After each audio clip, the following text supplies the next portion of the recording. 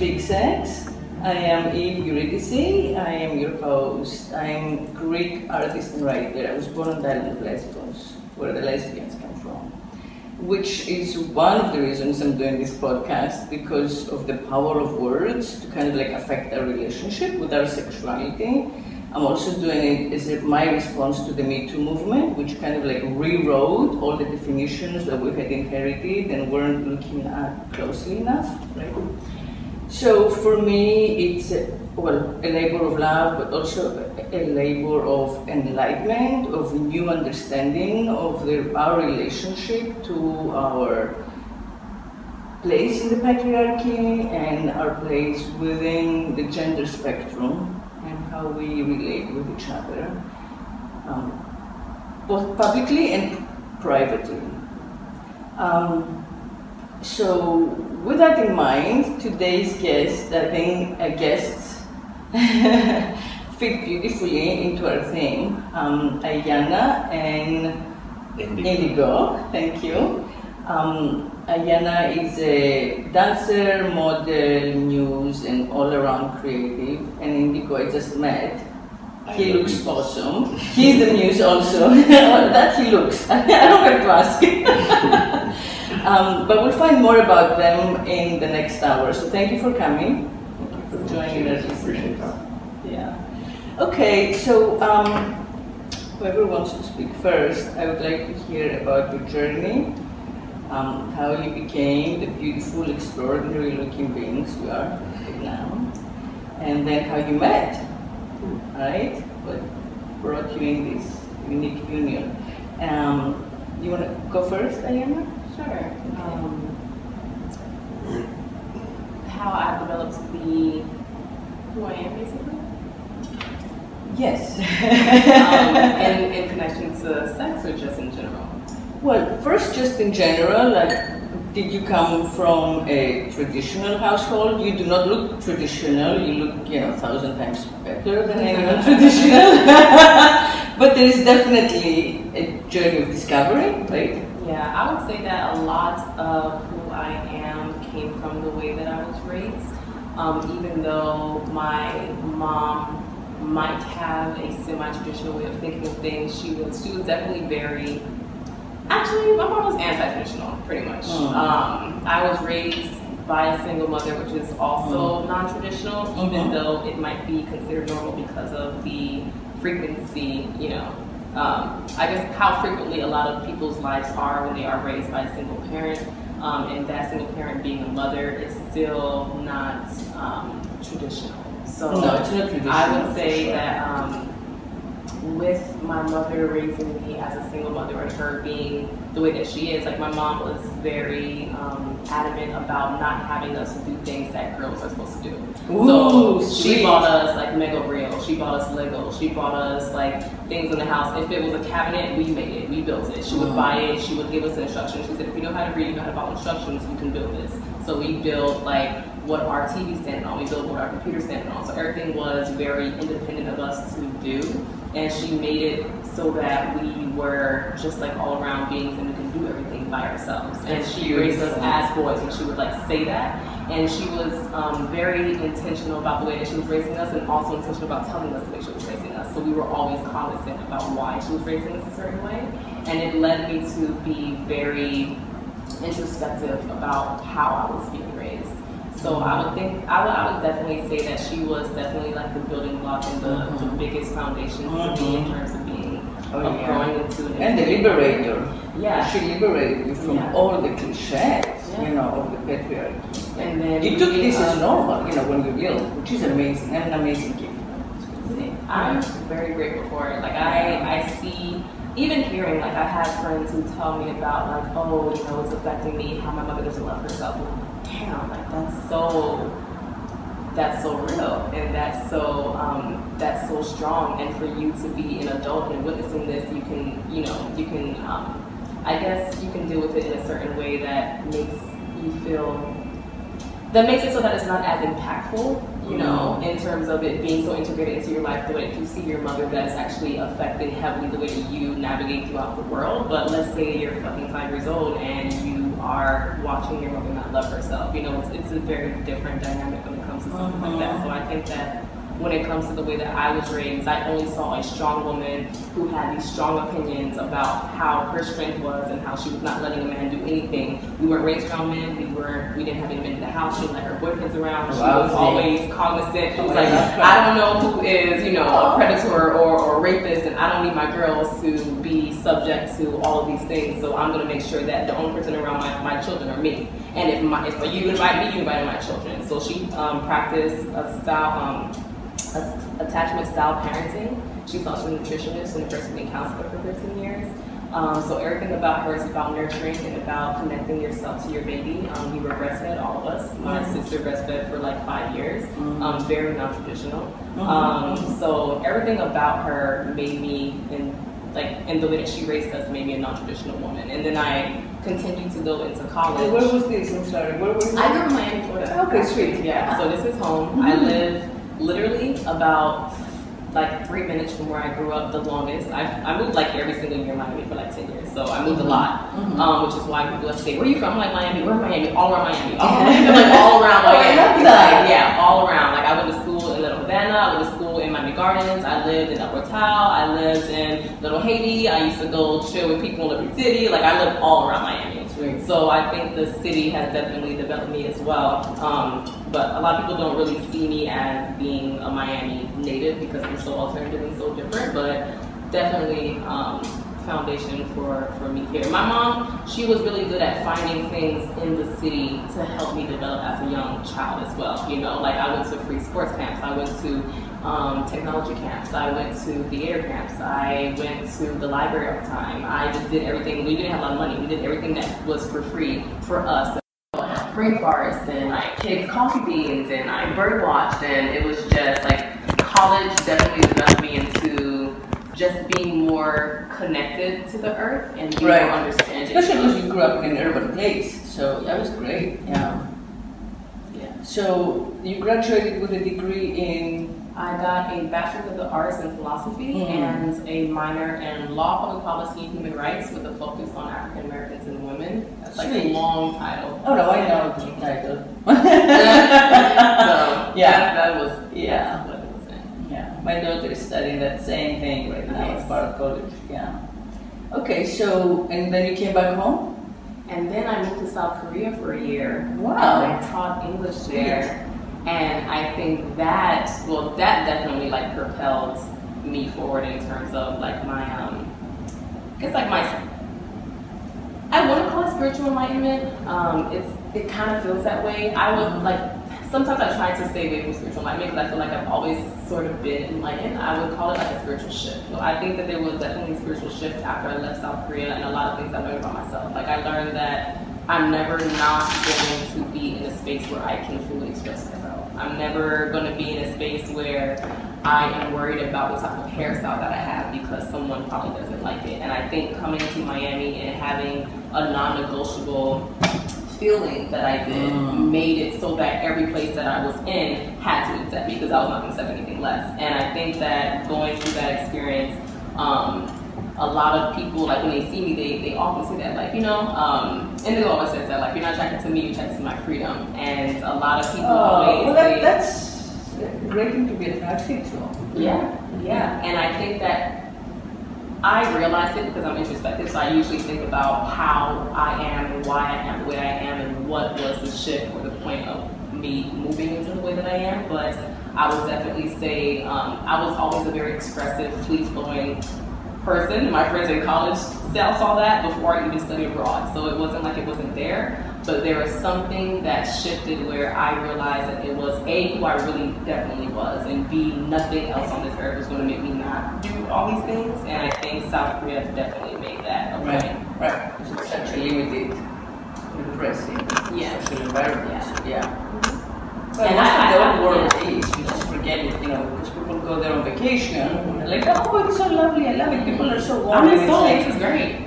Dude, I grew up there. Yes, you know, they're very accepting of foreigners who come and go, but the moment you like belong, the shit that they say about you non-stop, like the judgment, it's not pretty. Yeah, the only connection I had before Korea was my best friend who is, her family's from South Korea, and she would tell me that all the time. She was like, "Oh my God, the Ajumas, which like the old women, like the Ajumas talk so much shit. Like you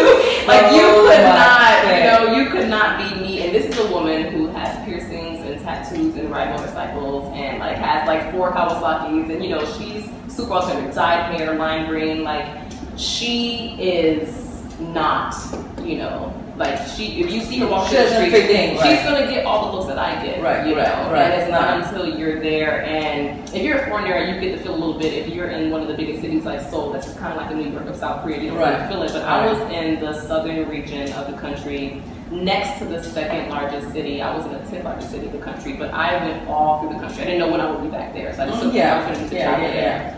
I was in the green tea fields in western South Korea, and it's like you realize that people have never literally seen someone like you before in their life. Like you were the first one in their life they've ever seen like you, and their television doesn't reflect even mainstream media, which would probably give someone a little bit more exposure, but like, you're the only one. That reaction, and she would have that same experience, and she would tell me about it, and how her family would react to her, how her grandmother would react to her, how she was just so not part of, the family. And as alternative as I am, like my family, my immediate family at least, has always accepted me, so I still don't even know what it feels like. But putting my experience in that space, or experiencing myself in that space, has led me to definitely grow a lot coming back to Miami. After South Korea, I traveled to visit all my friends and family that I missed for the year. I'm like, look, South Korea drained me. I need to see all you beautiful faces. I went from New York to DC, Atlanta, Miami, Fort Lauderdale, Tallahassee, Bahamas, Jamaica. I visited all my friends and family all over the U.S. and the Caribbean, and then I settled back home. No, I hear you, and the other thing I have to say about America is that not only they don't really understand the whole world, because when you leave your country, and like, I think that I'm going to say 90% of us immigrants who come here for freedom. I mean, people came also for like financial opportunity, but I think that's a second. Even when you think you come to make money, quickly you figure out that you're staying because of the freedom, the individual freedom. It may be like a fucked up system, like not an actual democracy, etc., but compared to the old world, it's so freeing because there's such a mix of us, right? So we're allowed all this diversity, much more than like we know. But then you go back where you came from, where everyone is alike, and there is just such an antipathy for any difference, it's so tribal. Like the tribe has not ended. Here we get to make our own tribes. There you cannot. It is what it is. So you have to like speak their language. You have to pretend. When I go back, I'm always like in character. It's like I'm in a play. I know the dialogue because I grew up with it. And I spew it out. But I don't think that I ever say anything true or authentic, really. I mean, I may, like you said, with my parents in private, in their bedroom, late at night, hoping for the best. But that's it. That's the extent of it. So it's, it's important for America to start to understand that, both to appreciate what we have, and also to understand how difficult it is to export what we have to other countries, So like when you have whatever, the Bush administration saying we're going to bring democracy, it's like, you don't know anything about those people. You have no idea. I don't know, we don't know unless we belong in that group of people, what they believe in. We don't understand how insular they are. We cannot speak their language, We have so much work to do before we get to a place where the world is freer. And it's valuable and honorable work. I hope we will do it. And this is a little bit what we're doing. We're just sharing our truth with everyone, including people of the future who will play this and learn about, what we're all about. I think that's something that I did in South Korea as well. Teaching has definitely taught me that I always want to teach, no matter what. No matter what, I was hosting bi-monthly women's circles as well, and that's I mean, not the full lens was completely teaching, but all the women learned something. You know, every single woman, every single time learned something. And I like to host that type of space, and I always want to be able to cultivate that type of space. When I was in South Korea, I mean, I should damn near got fired for having shit that I can tell these kids, but like one of my. But the thing about it is, you had to be a student who wanted to learn that. You know. And it goes back to you saying that you can say you want to export your democracy, but you have to be cognizant of what you're exporting and who you're exporting to and what it's going to do and if they want to accept it, you know. But if they do want to accept it, then you can, it's like foreign aid. It's like, you say you want to come help us, but you're just doing your own thing. And you're just trying to tell me that it's something that we need, but it's not really something that we need. Like, give us what we're asking you. Don't give us what you think that you need to give us. So when I was in South Korea, there's a lot of students who I just went the regular regimen. I just did the entire curriculum, you know, like learn these skills. Conjugate. And then there are students where I was in a class with just like one student, you know, and I was just like, you know, they were talking to me about America, talking to me about a bunch of different things, talking to me about drugs, stuff that's like non-existent in the country. And I'd be like, oh yeah, well let me tell you a little bit about this. Or let's watch some 305 videos or 7 Pop. Like, let me just show you where I'm from, you know. And that opened up their minds. So who knows, you know? Who knows what's going to happen 10 years from now when they got exposed to this, but they would have never been exposed to it. Opening that portal is so important. Because it doesn't close. Then remember it. Yeah. So, okay, so you came back. Were you leading toward YouTube meeting? Yeah, came back to Miami. I was here going on my 3rd year back. My first year was 2016. I started working in Wynwood, living with some family friends that I was really close to when I grew up here. And then 6 months later, I moved into my own apartment. I was seeing someone who was like kind of weird and toxic, like finished that out, spent a whole year just developing myself, like definitely knew that the first year I was back, I was starting a lot of things that I definitely wanted to, that definitely served as development for what I was going to pursue. Like I did a lot of stuff, like I hosted a vegan brunch series, I hosted my own art, music, and soul food festival, I was doing modeling, and I was doing dancing, and I would like sing if I could do a little bit of acting here. I was like doing a lot. And I told myself, you know what, like, not that I can't do everything, I can, but I just need to do everything at a certain time and not all at the same time. So let me just spend this next year just doing modeling stuff. So just doing that, getting more involved with people who are creatives around Miami and connecting with people that I just knew in the scene.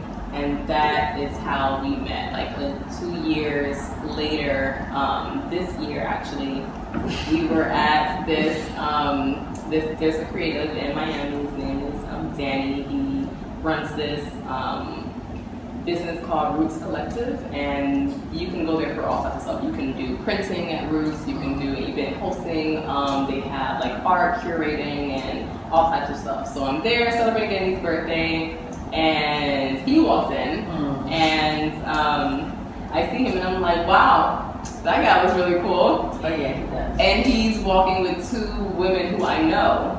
One I've known for a while, dancing with this dance collective that I'm a part of called Future Steps. And another one who I had just met who worked with my other collective, which is called the Goddess Collective. They'll be here later on today. And we did our 2nd Goddess series, and she was one of the hairstylists. She did almost everyone's hair there. And I was like, wow, these 2 women, these 2 collectives that I know, walking with this guy, it looks really cool, that's nice. And they immediately introduced us, and then we started talking. We pretty much like haven't been separated since. Oh.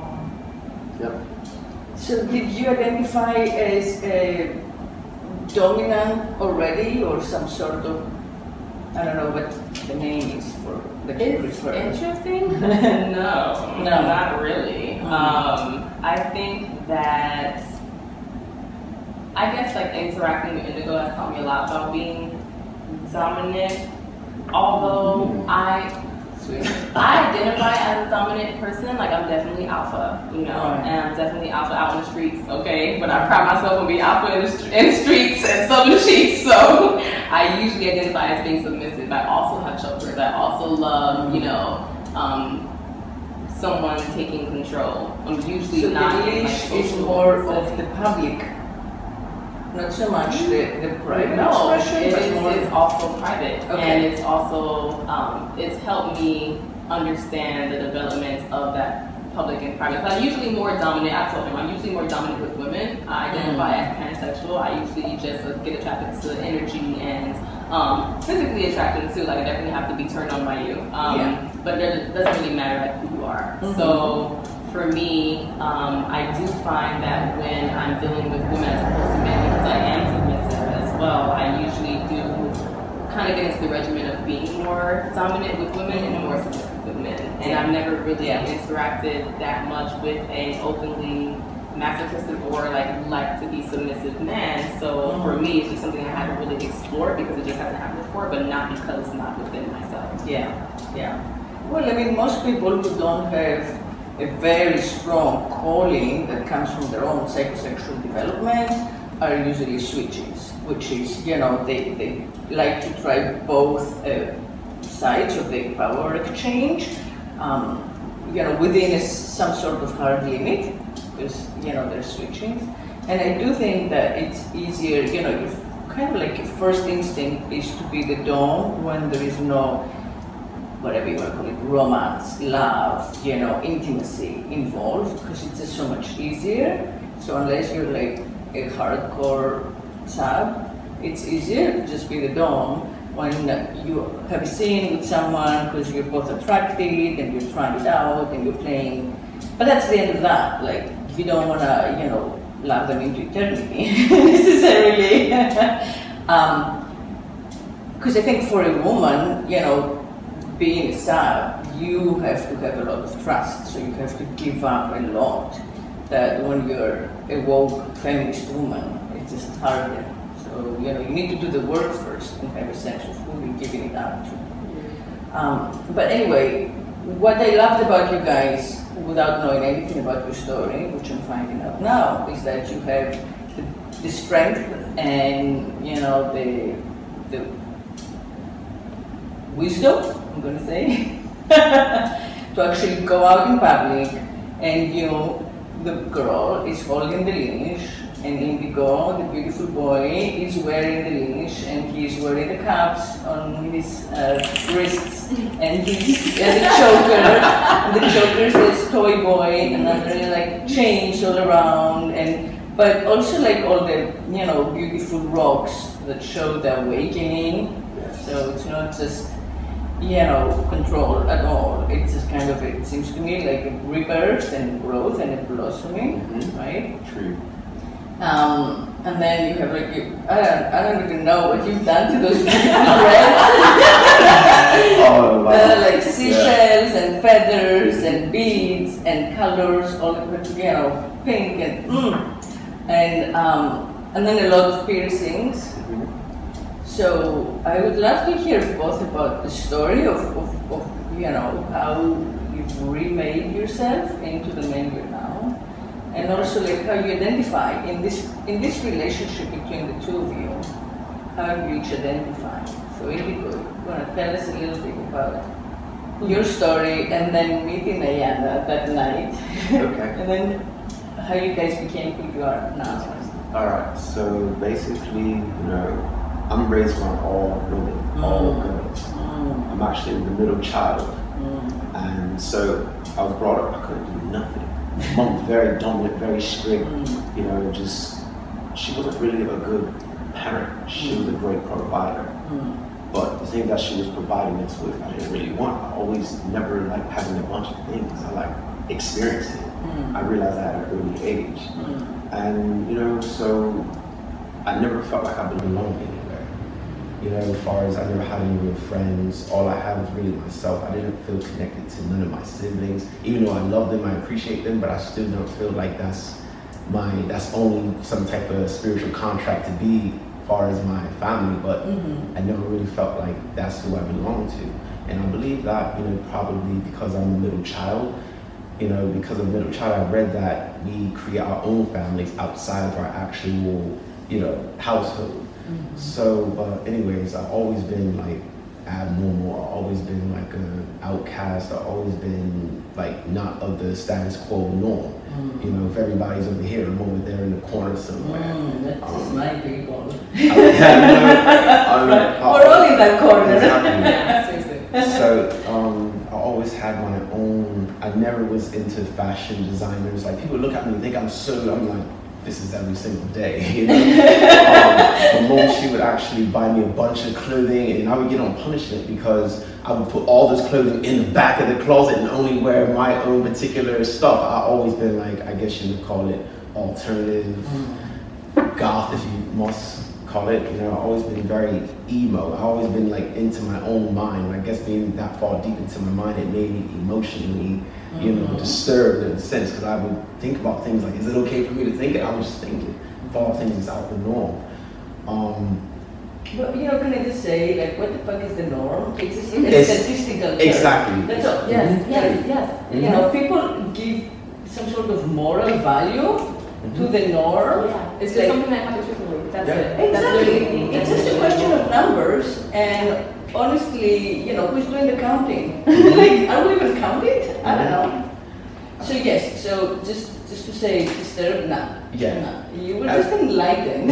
early age. Yeah. And, you know. Where was it? Where did you grow up? In the UK. Oh, okay. So, in my You've come a long way. Yeah, I've been all over. I've been all over the world. You know, I'm a product of everywhere I've been, but I'm really a product of all the things that I like. You know, growing up, I always wore like skinny jeans. I used to skateboard. You know, by me being black, I was always too white to be with the black guys, and I was too like black to be around the white guys. But I like what I like, and I wasn't letting them stop me. But however, by me being an empath, it did affect me in certain ways, where I just would never feel comfortable being around anyone. So, you know, I used to just say, F it, you know, whenever I have the opportunity to like, I found out that I was also into pain. I was into emotional pain, I was into physical pain, you know, just all around pain. And I remember early age getting piercings. That's where it started, with the piercings and just wanting to feel like something that hurts. I just became a product of pain for the most part. And any levels of pain, I've experienced it. From loss to physical to emotional to relationship wise, I felt it, and a part of me really enjoyed it. And you know, I've gone through hell and back to hell again, and it is what it is. You know, I appreciate all that I've been through, because it got me to where I'm at now, which what you're looking at. I remember at an early age, I was walking. I had no friends. I remember I seen this lady. She was talking to a plant. I was like 10 years old. This lady was talking to a plant, and I was just staring at her. She looked at me and was like, "You wanna come help me?" And I went and helped her and start gardening. Little I know, she was a freaking witch. And she automatically told me, she said, "You're an indigo." Yeah, she just immediately, I did not know what an indigo. Exactly, basically. And she was like, "You're not like everybody else." She was like, you know, and I just kept coming around. She kept teaching me this and that. Always having me water plants, kept having me water, doing certain things that I've already done, but she just testing my patience and seeing if I'm ready to go to another level. And I mean, just her house. So that was like a mentorship. Yes, exactly. She's like my spiritual mentor, and it just took me to higher heights and learning more about herbs and just all around just elements, you know. She dealt with a lot of fire with the candles, you know. She had a bunch of wind chimes. She did a lot of gardening, you know. She did tarot readings. She was a medium. She was all around just, you know. But not even because of her. I've always saw auras. I always could feel, you know, maybe a little bit too much. I've always like no, it's not too much. It's just, you know, the thing is, again, I'm translating. I'm I just like to translate some things for our listeners, and I think that what this is, what you know, one would call feeling too much, is just that the language is limiting, because the language that we speak is like basically a compromise for the lowest common denominator. So like we first came up with language to like trade. You know, make money, I have this much, how much do you have, right? So very basic stuff. And I think that we keep it that way, so it's transactional, but really the ability of the words that were given to express the vast, realm of what we feel, what we sense, what we, psychically or magically pick up on. It's just impossible. There aren't the words for it. But I think that a lot of us feel that more than we know because there are no words, so people are just keeping silence, or maybe they silence what they feel because they don't know how to share it. But it's legit and it's part of being human. And so trying to talk about it, as hard as it is, I think is important and heroic. The same way that like this witch in England, she gave you such a gift, and as we were saying, a portal, right? And she did it for free, out of like a calling, which is again, so beautiful, especially in today's world where we think like we should be getting paid for just like existing. So it's amazing that you just share what you know for the love of it. So go ahead, yeah. So and so you were feeling too much. I was feeling a lot. A lot. And then I realized I didn't know if it was coming from me, if it was coming from some outside source. I didn't know if it was coming from some type of planetary, it was going on in the cosmos. I really didn't know where a lot of this energy that I was feeling was coming from. Sometimes it overwhelmed me and I'm just like, I can't be around nobody. I'd be like ducked off, being a hermit for periods of time, and and I was cutting off people, not cutting off, I was disconnecting myself from just any outside sources. I really want to see where the square root is coming from. And long story short, I realized that as I'm an empath, a lot of stuff that's affected me has nothing to do with me at all. So, of course, conjuring up crystals, feel connected to certain crystals, because they're like the angels of the earth, they repel things that should not come for you. They absorb what needs to be absorbed. They do what they do. They uplift, harness your vibrations, activate certain chakras, and I love it. So it actually helped me, even like just, okay, I wear this hematite on my ring, like I have to be grounded. I have to be grounded at all times. And I'm an earth sign, so I'm already naturally calm and collective, but I do get overwhelmed because I'm so energy sensitive. So like crystals really helped me a lot. Being able to like just breathe, realizing that I'm breathing. Sometimes I forget that I'm breathing. So when I breathe, it actually brings me back into this present moment. Taking a deep inhale. Exactly. So, and I've always been into candles, but one thing about magic, I realized that magic is not something that you do. Magic is something that you are. So I realized that everything that I was doing, wherever I was going, I was affecting people, and I could see the magic in my life like every single day. Like just like you were saying, just when you are with coffee beans, watch whatever you do. Drink your tea. When you have the pot on, you can. Candles going right here now. I see that. Yeah. And I know it's a black candle, correct? Yeah. Okay. It purifies the space. It's a protection candle. I love it. I see that. I noticed it first when I came in. So I just love just everything that's metaphysical. I'm passionate about it. This is my life. Like I resort to this before anything other than that. Yeah. That's great. So how did you make your way from there to Miami? Well, actually, I was traveling. I'm a traveler. I'm a nomad. I don't feel connected to no place. Like people ask me where I'm from. Actually, I'll tell them I'm from the fifth dimension. literally, I tell them I'm from the fifth dimension. I am from nowhere and everywhere at the same time. I love traveling. I love experiencing. I love being out of my comfort zone because I'm so focused. I become so loyal, so married to situations and people where nothing else I will get my attention and I'll lose my awareness. So if I have no choice but to remain out of my comfort zone so I can be able to be open to this vast, just so much beautiful wonders and just prolific lifestyles and beautiful people and all this abundance. I create limitations in my life due to my tunnel vision and focus on that one thing or people or whatever it is that I'm doing. So I try to disrupt my comfort zone with travel, being around countries that I do not speak the same language, where they do not see people like me, and they're like, oh my gosh, what is that? And like far as this, I love causing disruption in people's lives. As soon as people think they got their lives figured out and think that they like oh, only this way, until you see somebody like me, you're like, what the fuck is going on? Well, that's education. What we were just saying with Rihanna. You know, they're educating you, and you're educating them, and it just happens. Yeah. And so crossing paths with somebody So like you travel the world. I travel the world. You know, that's all I do. That's all I do is travel the world. I'm here, I'm there, I'm everywhere. I had the opportunity to travel in like 43 different countries because a friend of mine, she was a flight attendant. So she had me on her buddy pass. So, you know, I took full advantage of that. And it was definitely a fun, you know, experience, great. you know. Yeah.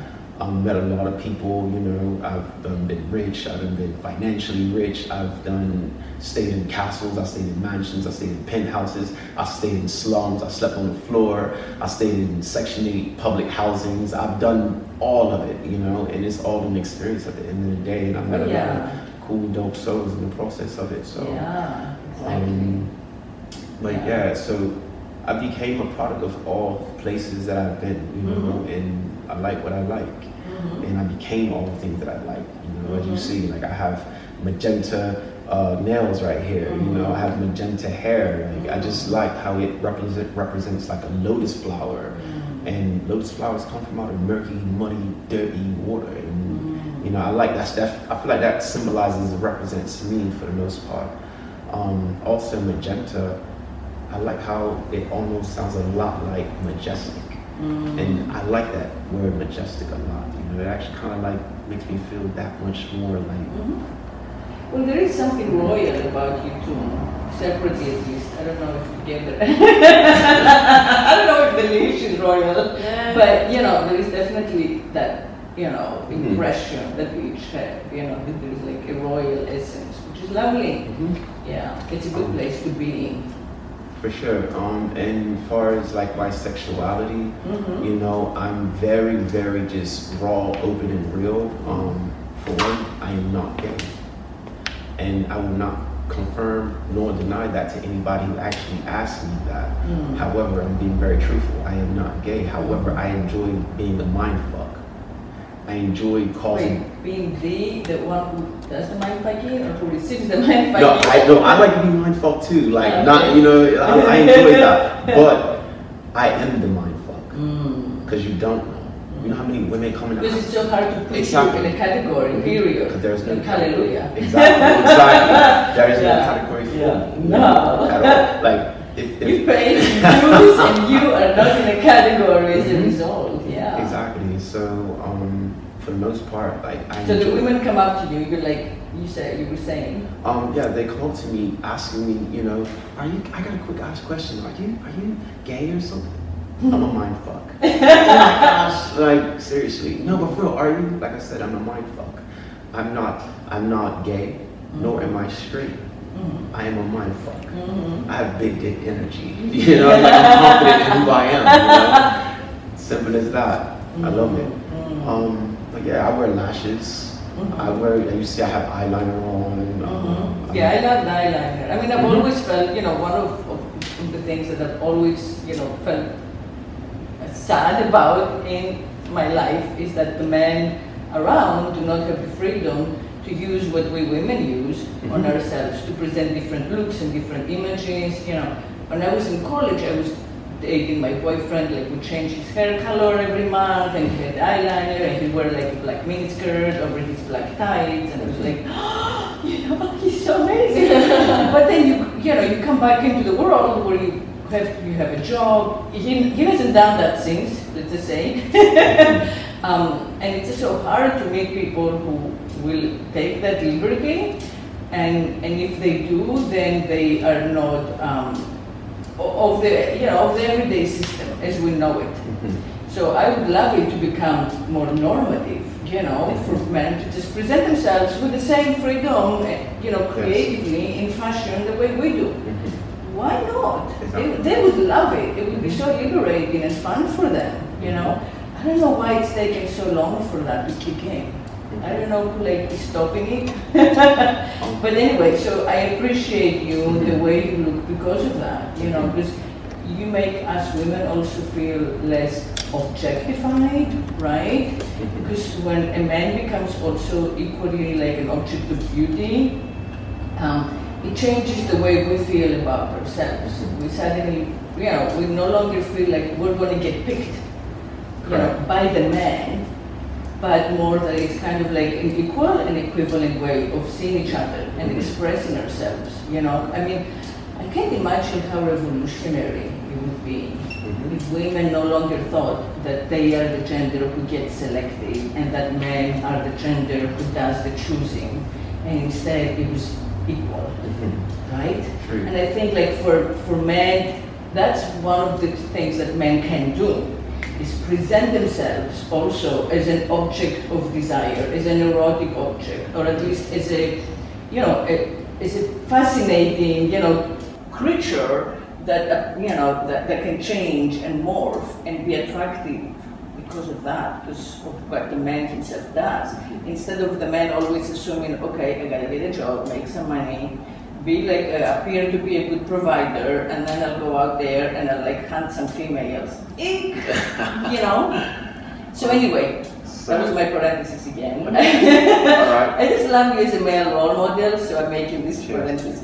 Yeah. Okay. So, but mind fucking. yes, I am a mindfuck. Yeah. I am a mindfuck. However, like I said again, I am a heterosexual man.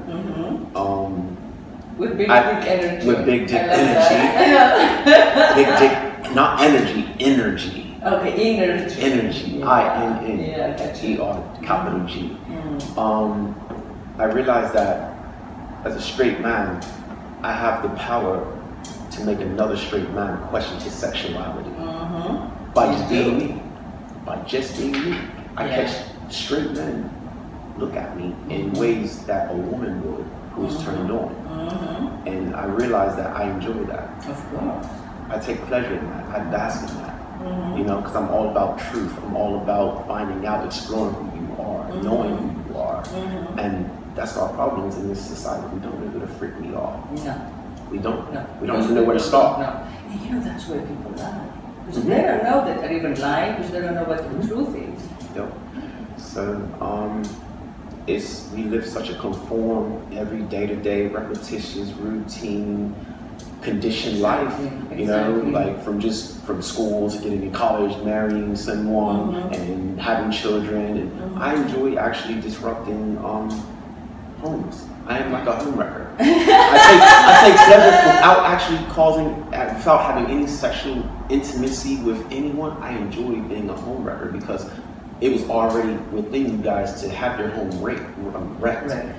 It just took the right person in the situation to just come forth to, front to like, wow. And it's okay to like what you like. You know how many Caucasian, probably around 35, 40 years old women that sees me with their family and look away, and I'm like, no, it's okay, look. It's almost like they have to ask permission to look.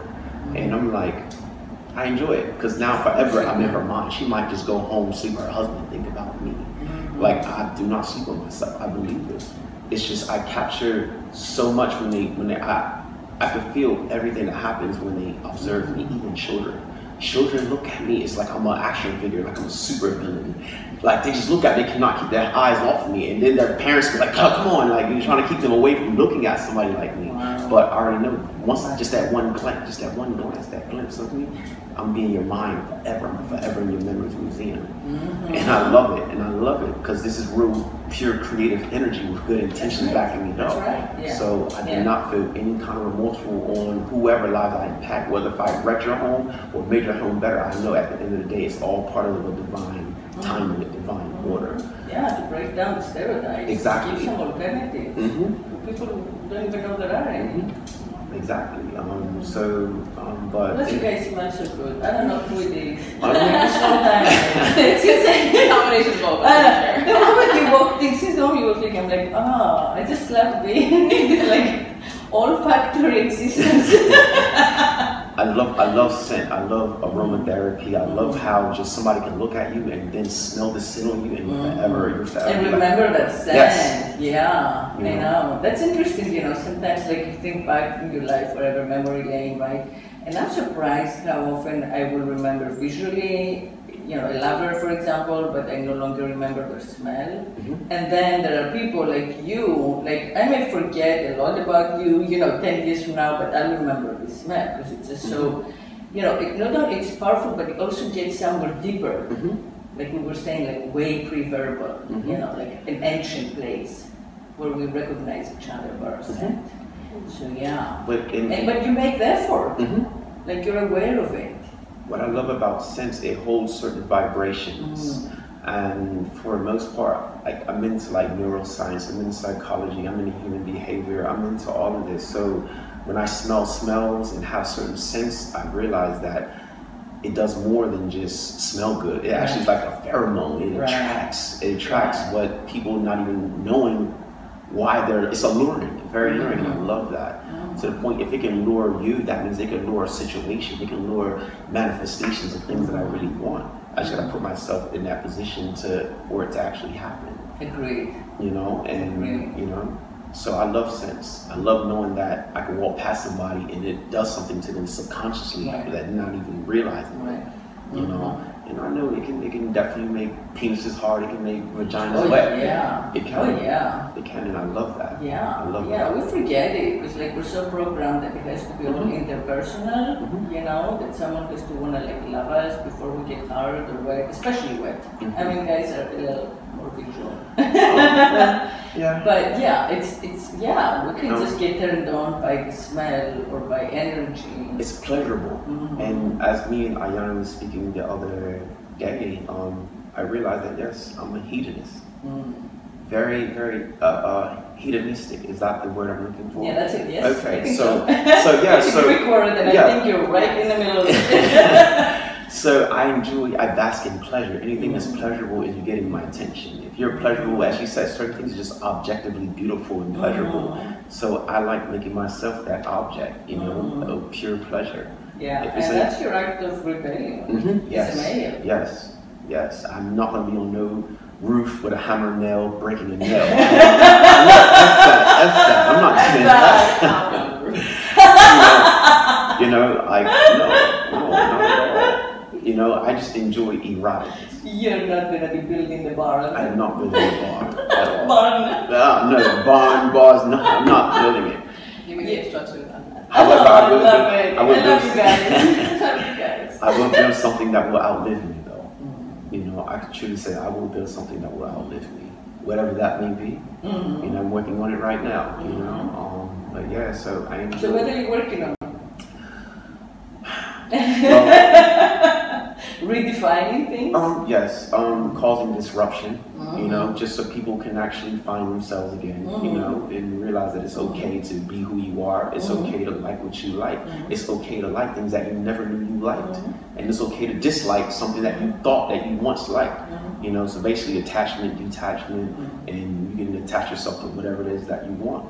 And I realized that people, they like what they like, and yet they're scared to like it because of family, friends, close ones that surround them just feel like they're going to judge them for liking what they like. And then if I tell you, hey, Ayana, I like this, and then I no longer like it, I'm scared to tell you that I no longer like it. Oh my God, yeah, that's the biggest no thing. Can I just share? I totally agree. You know, I think that part of like these categories that we were talking about, whatever they are, you know, bi, gay, straight, top, bottom, blah, blah, blah. It's like the assumption is that it's your identity. So every time, like, and we all evolve and change our tastes and change our moods, right? But then it becomes so hard to tell people that, okay, I no longer want to be whatever, a boy, a girl, straight, gay, etc. Because it was my identity. I made such a big deal out of it before. And if you change it, let's say you change it once more, but then like again, maybe if you want to change it in a few years, it becomes harder and harder. So like a lot of people end up right back in the closet because they have such a hard time, like, you know, coming out. But if it wasn't an identity, if we were all like fluid and free to be who we're moved to be, you know, in a certain time, in a certain place, that would be like, again, you know, revolutionary, which is what you're doing and saying, you know, that it doesn't mean that you're a top always or a bottom always or whatever the configuration is, you know, you're just fluid. Very, very true. So how did you two meet? Let's go back to that night at the birthday party. Okay, At so Roots Collective. I be driving a lot of my friends around. You know, like that's like I'm the one with the car right now, the reliable vehicle. So I'm like, all right, I'm always doing these favors for all of my friends. I love all my friends dearly, you know, and all of my friends are brujas. They're all witches, and I love it. You know, so I got a random phone call from my friend. Her name is Robia. She's actually the celebrity hairstylist, and she hit me up. Was like, hey, you know, if you could take me out to Fort Lauderdale, and I was like, okay. So I'm on my way to go pick her up. I get a phone call from my other bruja, and her name is Carmen, and she does all types of witchery. Like, she's amazing. And she hits me up like, hey, you trying to go out to this place called Roots House? Like, it's amazing. I've been telling you about it. You've been kind of like avoiding it for the longest. I'm a real introvert, really. I've been trying to stay away. I'm not really on the scene or none of that. So she's like, no, I want you to come. I was like, all right, let me drop off my homegirl, Robia first. She's like, oh no, change of plans. Robia's not going to Fort Lauderdale anymore. She's coming with us. I'm like, so you just manipulating and finessing this whole situation. But all right, cool. So we picked up, me and my homegirl Carmen went picked up our friend Robia, the celebrity hairstylist, and we went over to Roots' house. Now, mind you, I had no plans to want it. I was gonna just drop them off, and they kind of like swindled me. Like, no, they just bullied and busted me. No, you're coming. I was like, ugh, all right. I just looked so just normal, and even my normal was like my normal is like highlighter on the glasses. I look so normal. I'm like, people are gonna laugh at me, point fingers like, ha ha ha. People are gonna, he doesn't have eyeliner on, ha ha. You know. So I love you. yeah, I love you too, my love. It's all mutual. So I'm walking, and I see her. She has freaking a shaved head. She's wearing like this vintage, not vintage, like this amazing dress on. And she's wearing a choker with spikes in it with a hook. I was a hook harness. I was like, Jesus fucking Christ! Like, that's amazing. This is freaking amazing. But I wasn't even talk to her, but I acknowledged it. And just so happened, both of my friends knew her, and they didn't even know each other. That was their first time meeting each other, and they both knew all the mutual. They know all the same mutual people. That's how you know the energy. We're all interconnected. Right. Yeah. So anyway, so they was like, hey, I gotta introduce you to my friend. This is Ayana. And then she just walked off. All of a sudden, my other friend, she's like, hey, this is Ayana. Oh my gosh, you guys are already talking. And I literally, me and her was talking for like hours. I didn't even talk to nobody else. And me and her just talking and talking and talking. And when I first saw her, I said, yo, your face looks familiar. And she was like, oh, I probably saw me on social media. And I was like, I think I have. So prior, before this, 2 weeks before I met Ayana, I actually have a friend, another friend of mine. She's also a bruja. And me and her we was in the parking lot. You know, she was talking about, yo, man, you have such an interesting look. How come you're not putting yourself out there? Like, you really are, your aesthetics is like amazing. Like, you cannot deny this.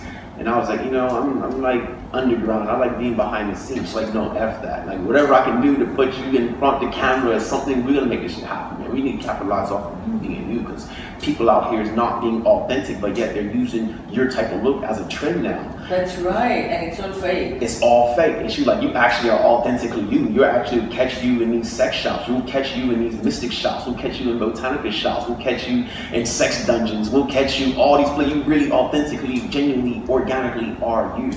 And I was like, damn, well, see, you put it that way. I was like, well, you put me in these little castings and stuff like that. And okay, she's like, listen, this is photographer, this dope photographer that you have to meet. Here, follow her on Instagram. I'm gonna show you her Instagram. Her name was Jade.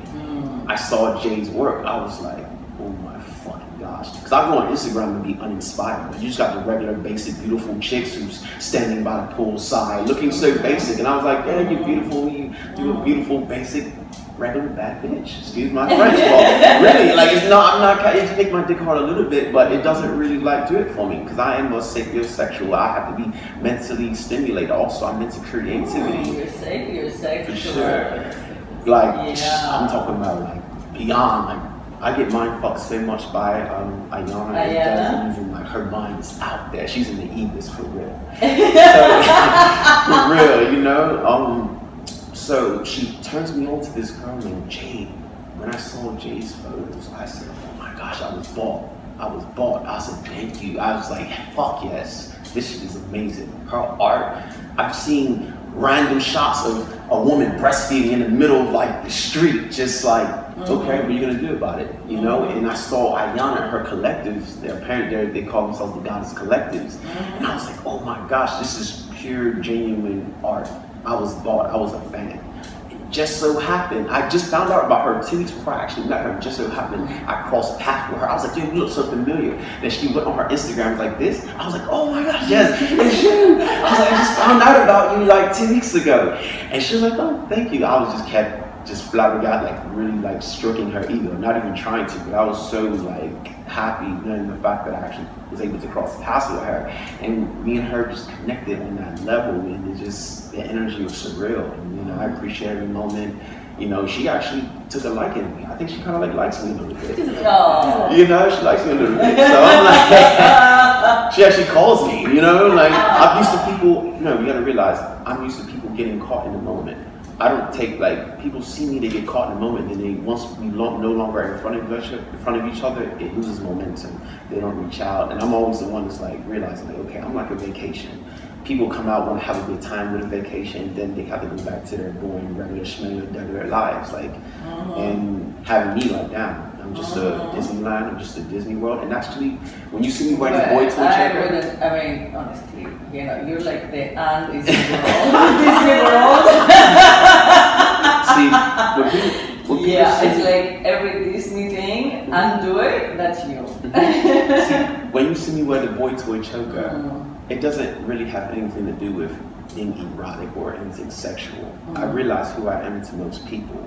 People see me and they immediately, like, they don't like me for me. They like me for them. They like the idea of me, but they don't actually like me. Because if you really like me, are you really into sex dungeons? Are you into freaking this whole witchery?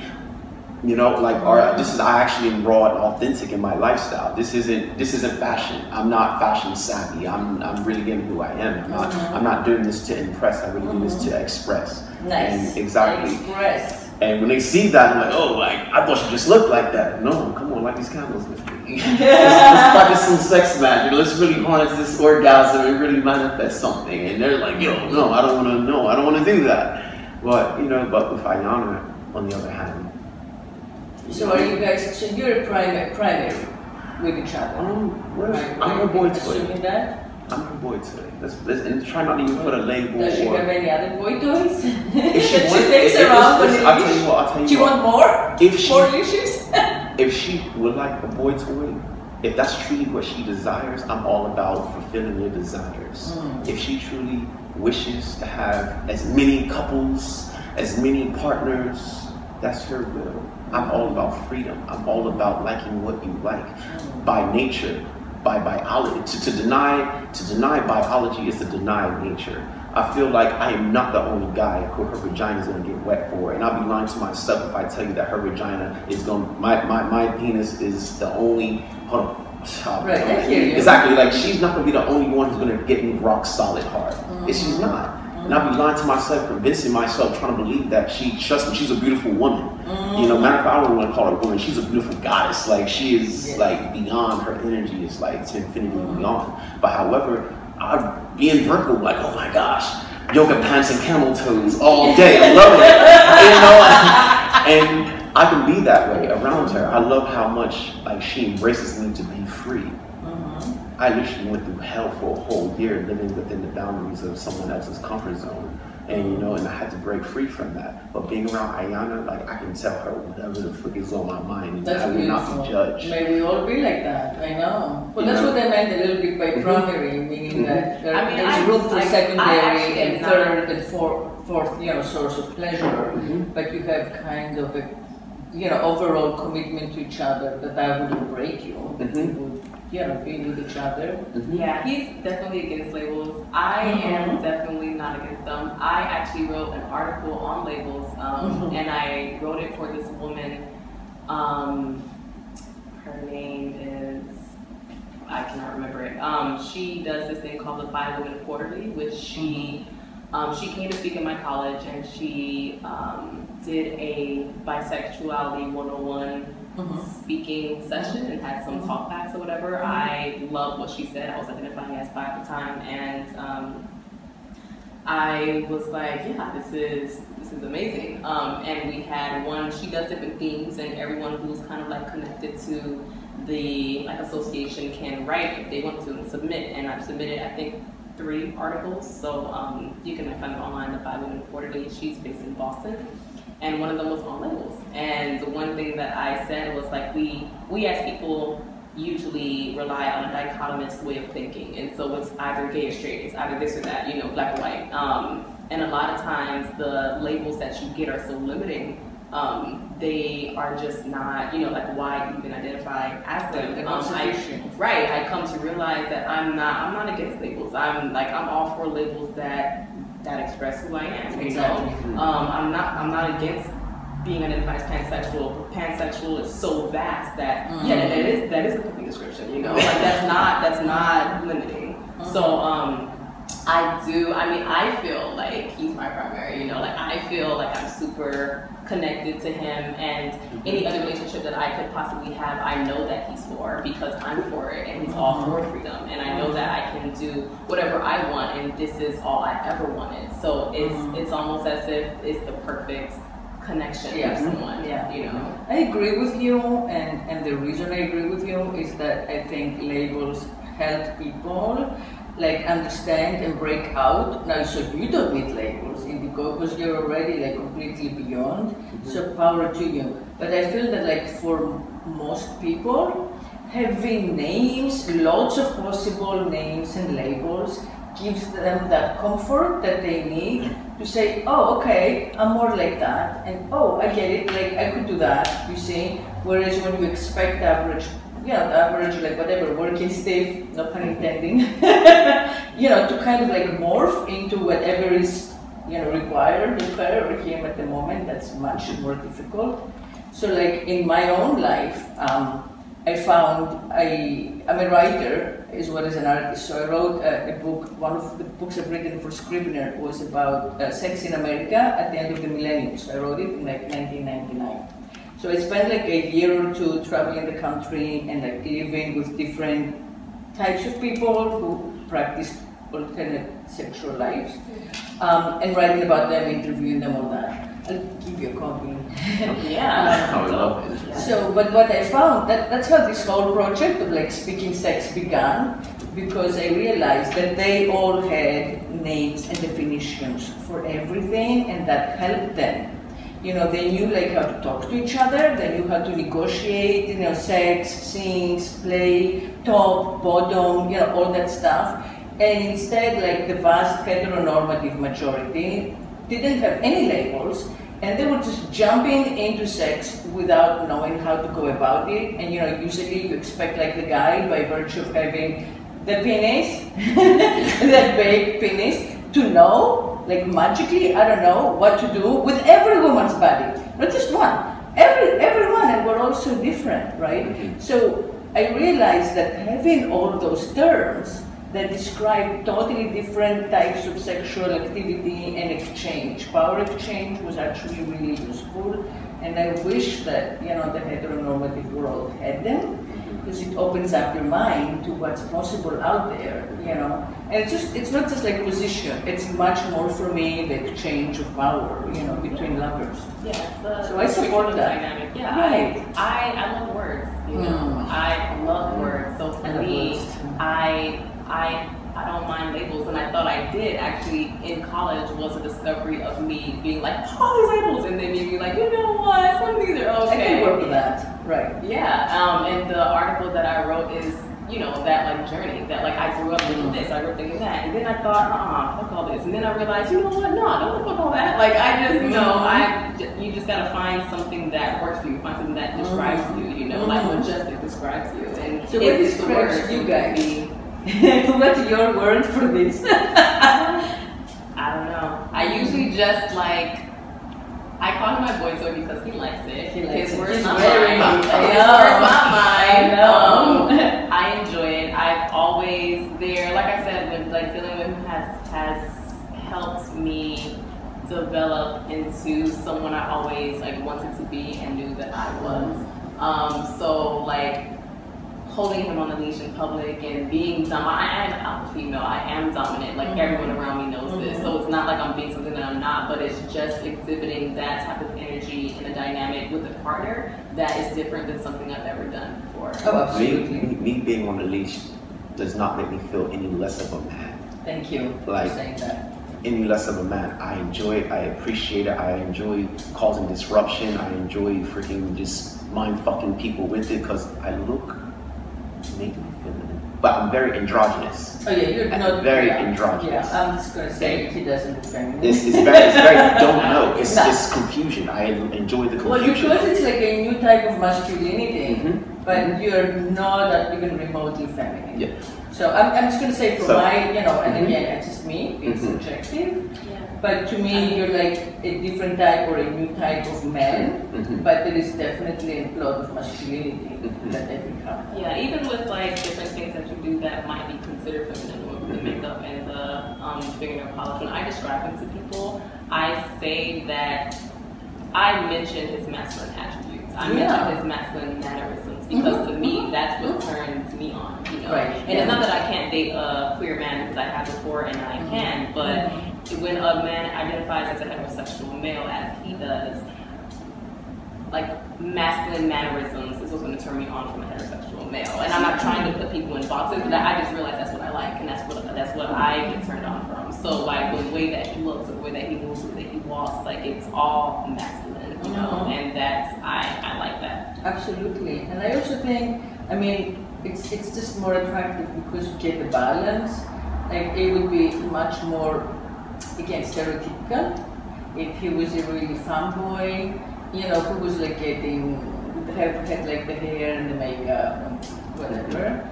But if it's a masculine boy who does it, then you have the balance again, which makes it, you know, both more intriguing and more fulfilling, but also new. Yeah, I think it also might be the reason why you probably get a lot of questions because many times when boys are flamboyant, you don't really have people ask.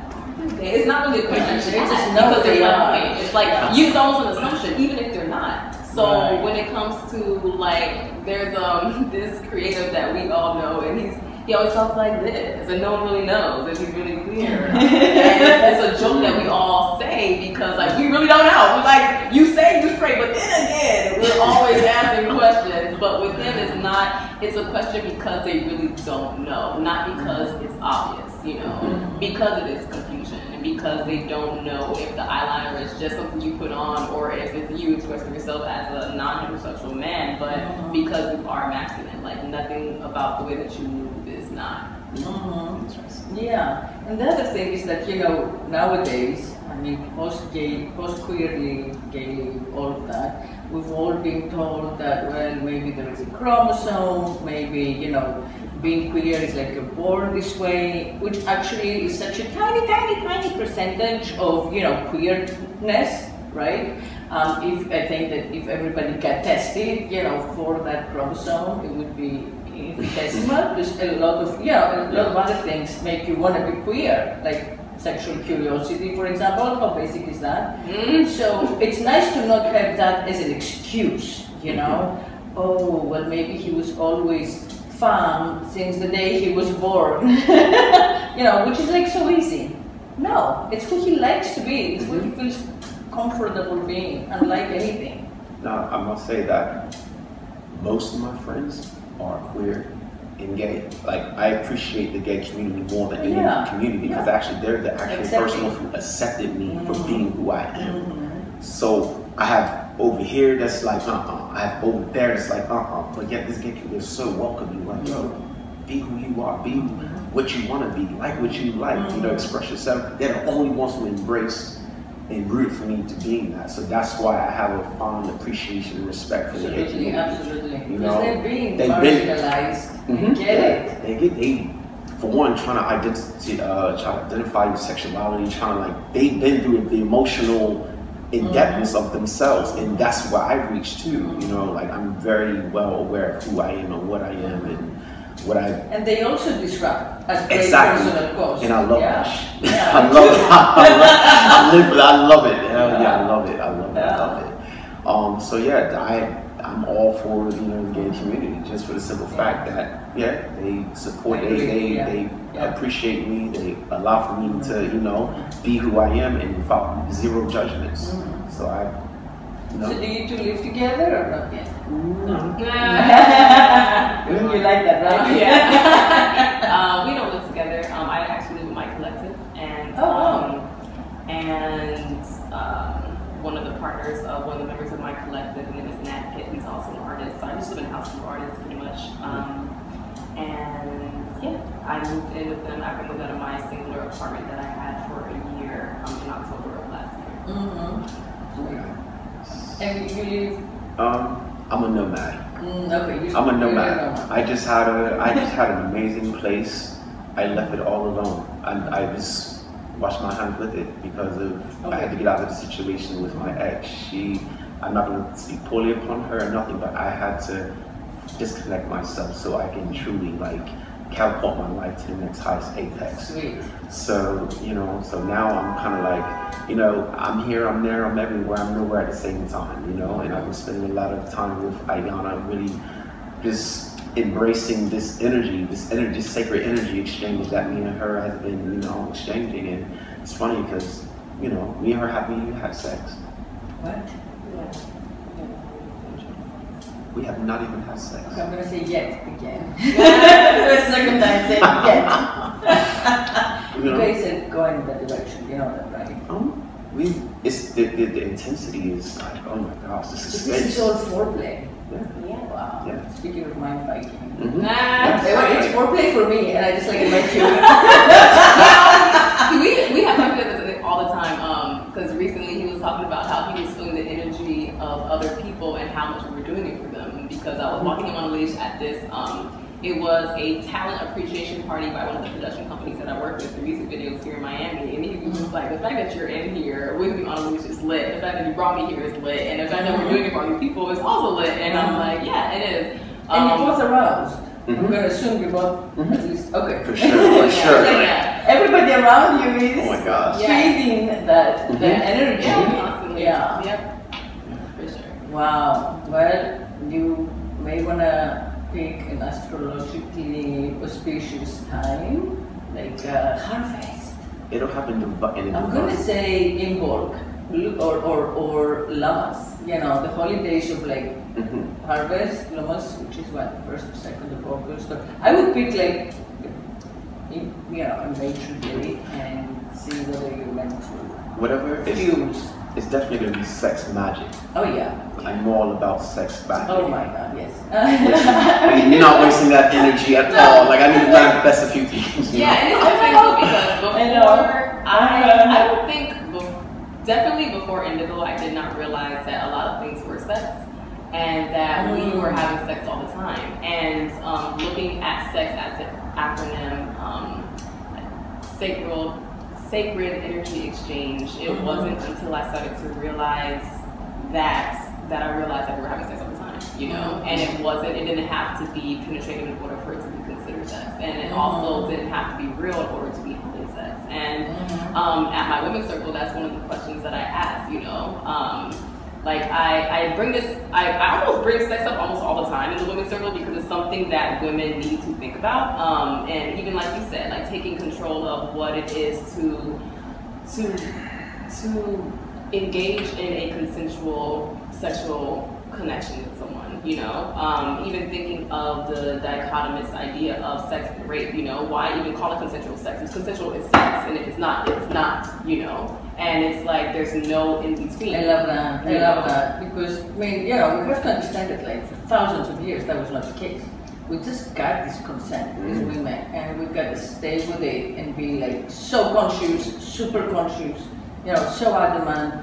Consensual, that's sex. Non-consensual, it is not sex. Sorry, it's rape. That's it. Call it. That's I know. And but we know so many women, even women only slightly older than you, who, if they're married, they think any sex he wants is sex. Huh? No, that doesn't change anything, right? So yes, thank you for bringing that up. Yeah, for sure. And I asked the woman, and I told Indigo this too. I'm like, when did it? What? Who said this? Like, who said that when we start having sex, we always have to have it? Who says that when we start having sexual relationships, it always has to be a sexual relationship? Who says that it's not a real relationship if there's no sex in it? Like, who told us this? Like, why do we believe this is definitely a general knowledge thing that everybody knows about, this unwritten rule that I, you know.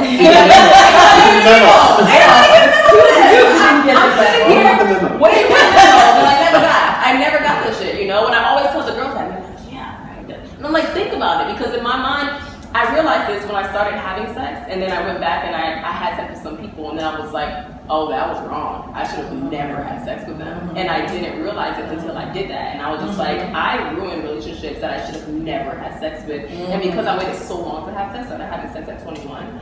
I had so many relationships that just garnered emotional foundation and intimacy that many men did not know about, you know. I didn't know how many lives I was changing and impacting by having the type of relationships that I had, because that's just a non-negotiable way that I was going to be.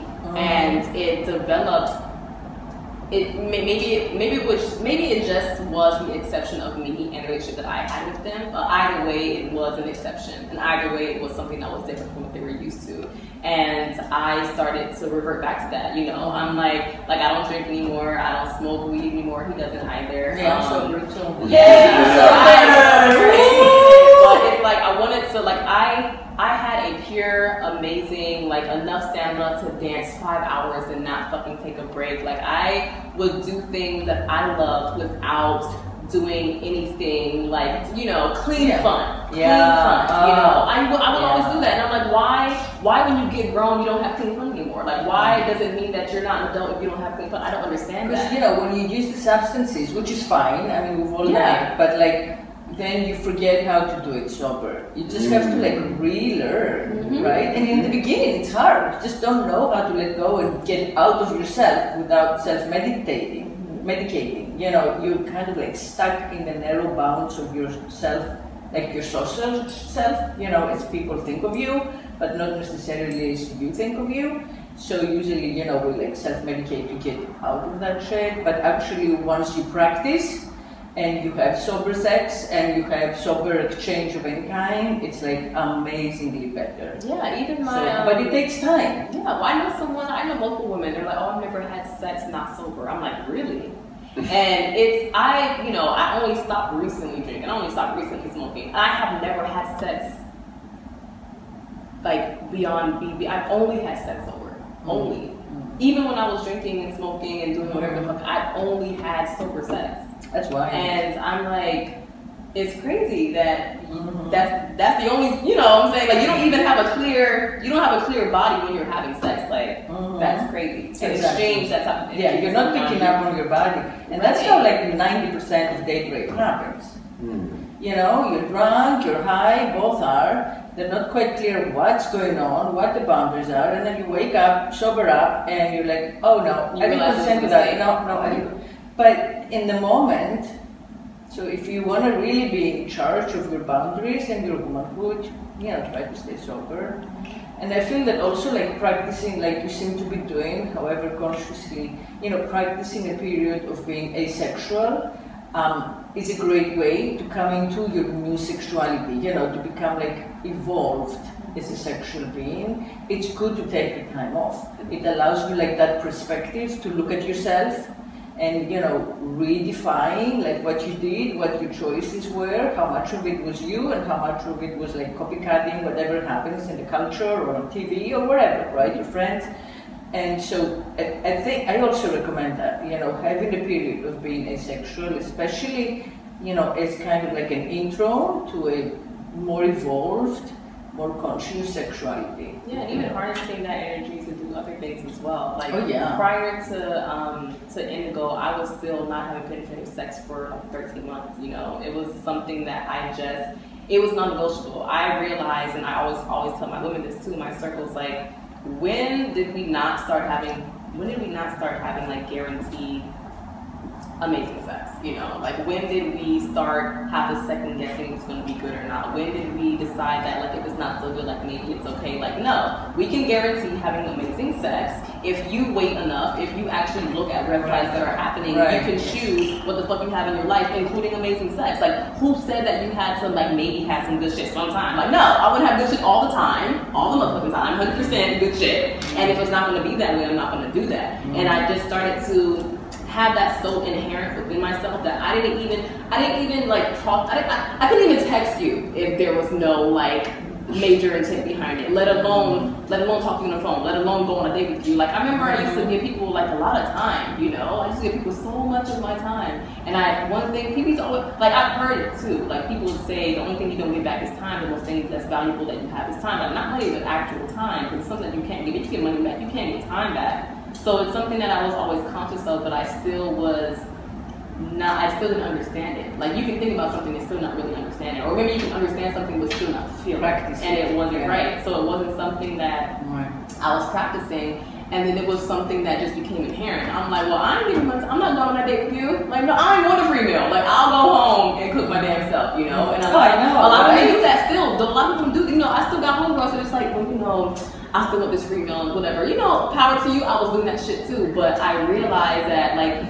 we should be... say you're gonna poop that meal, sister. That's the end of that. But you are, right? It's gonna go back out. But that time, look at you, it's right. You know, it's done, and it's like I have people who are still trying to get my time, and because I'm so conscious of my time now, I don't even, you know. And it's like it had to be a special connection that Indigo and I have in order for this whole thing to blossom, and it couldn't just be anybody, you know. And it isn't just anybody, and it's super. Confirm that.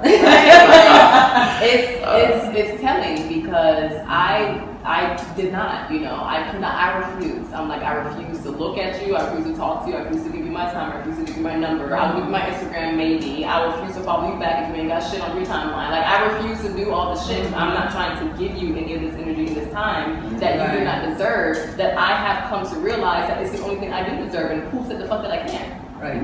Like, absolutely. I'll tell you who, because women were trained to do the relationship thing. So, you know, for the guy to actually like us and want us, we have to overlook a lot of the stuff we don't like and always be there, you know, and like, whatever, flatter them and, you know, let them do more so the guy will like us, all that shit, you know. Again, that's why, like, taking time off and rethinking it all is so important, I think, right? And for you, I mean, having each other, like, you have the best of both worlds because you have an emotional support system, you know, so you're fulfilled emotionally, however you may call it in your words. Yeah. You know, but being with him makes you feel accepted.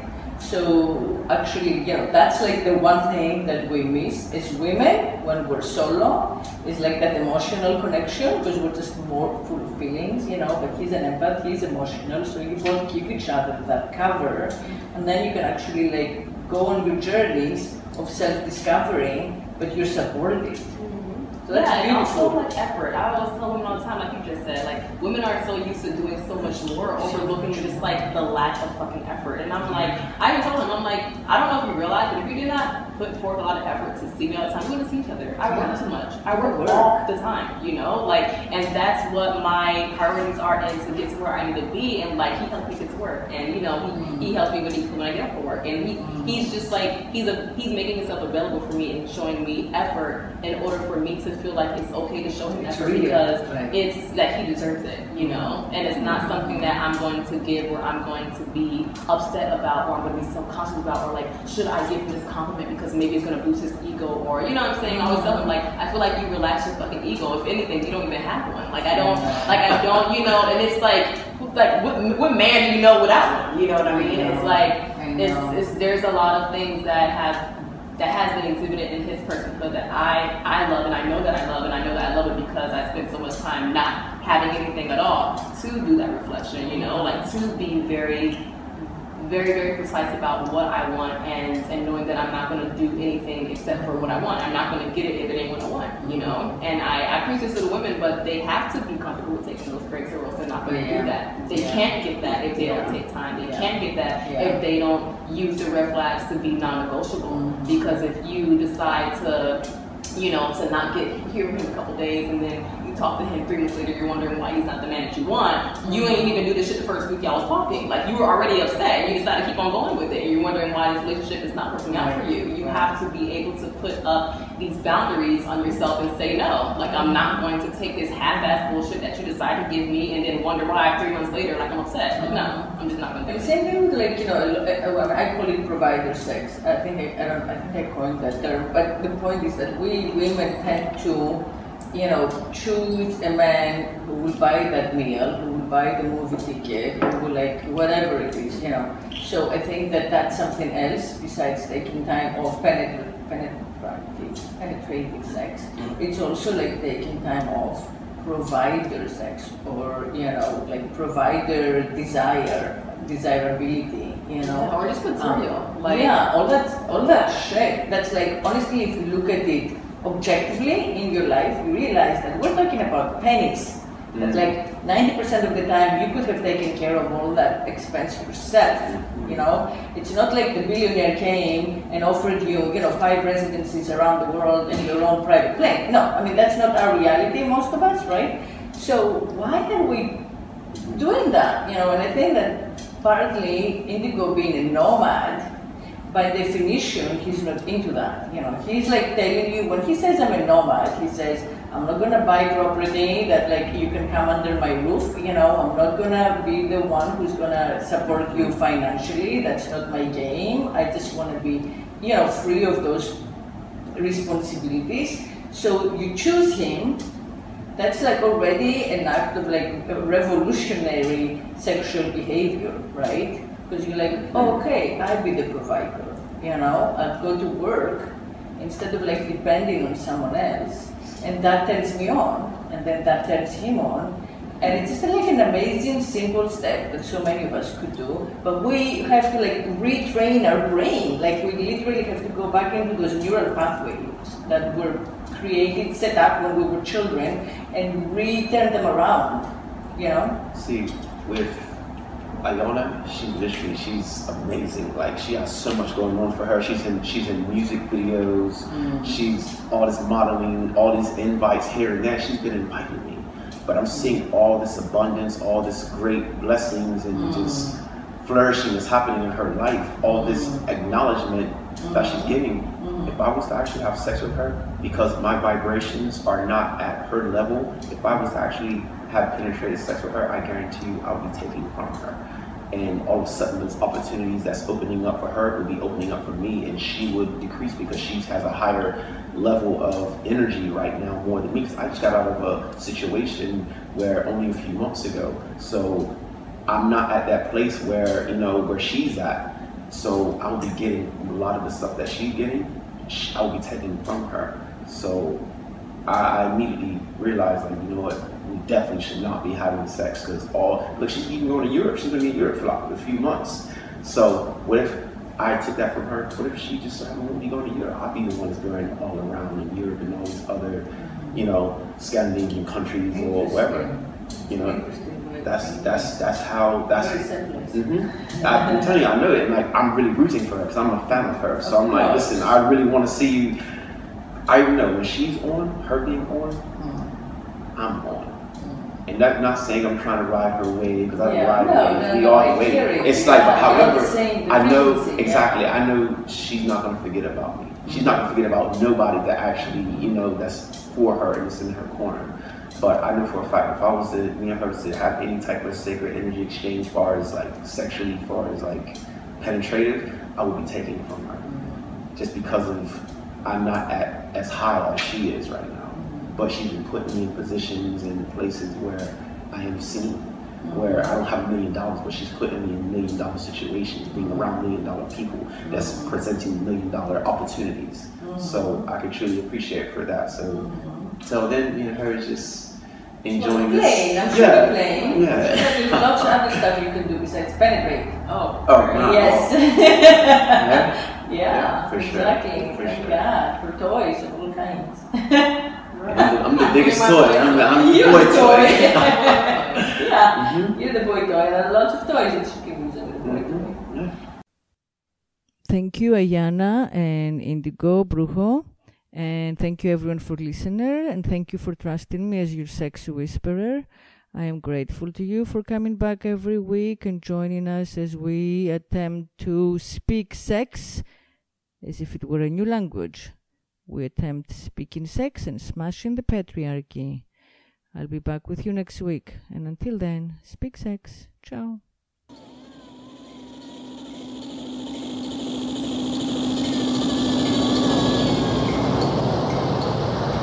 If I could make love incessantly, I would be God.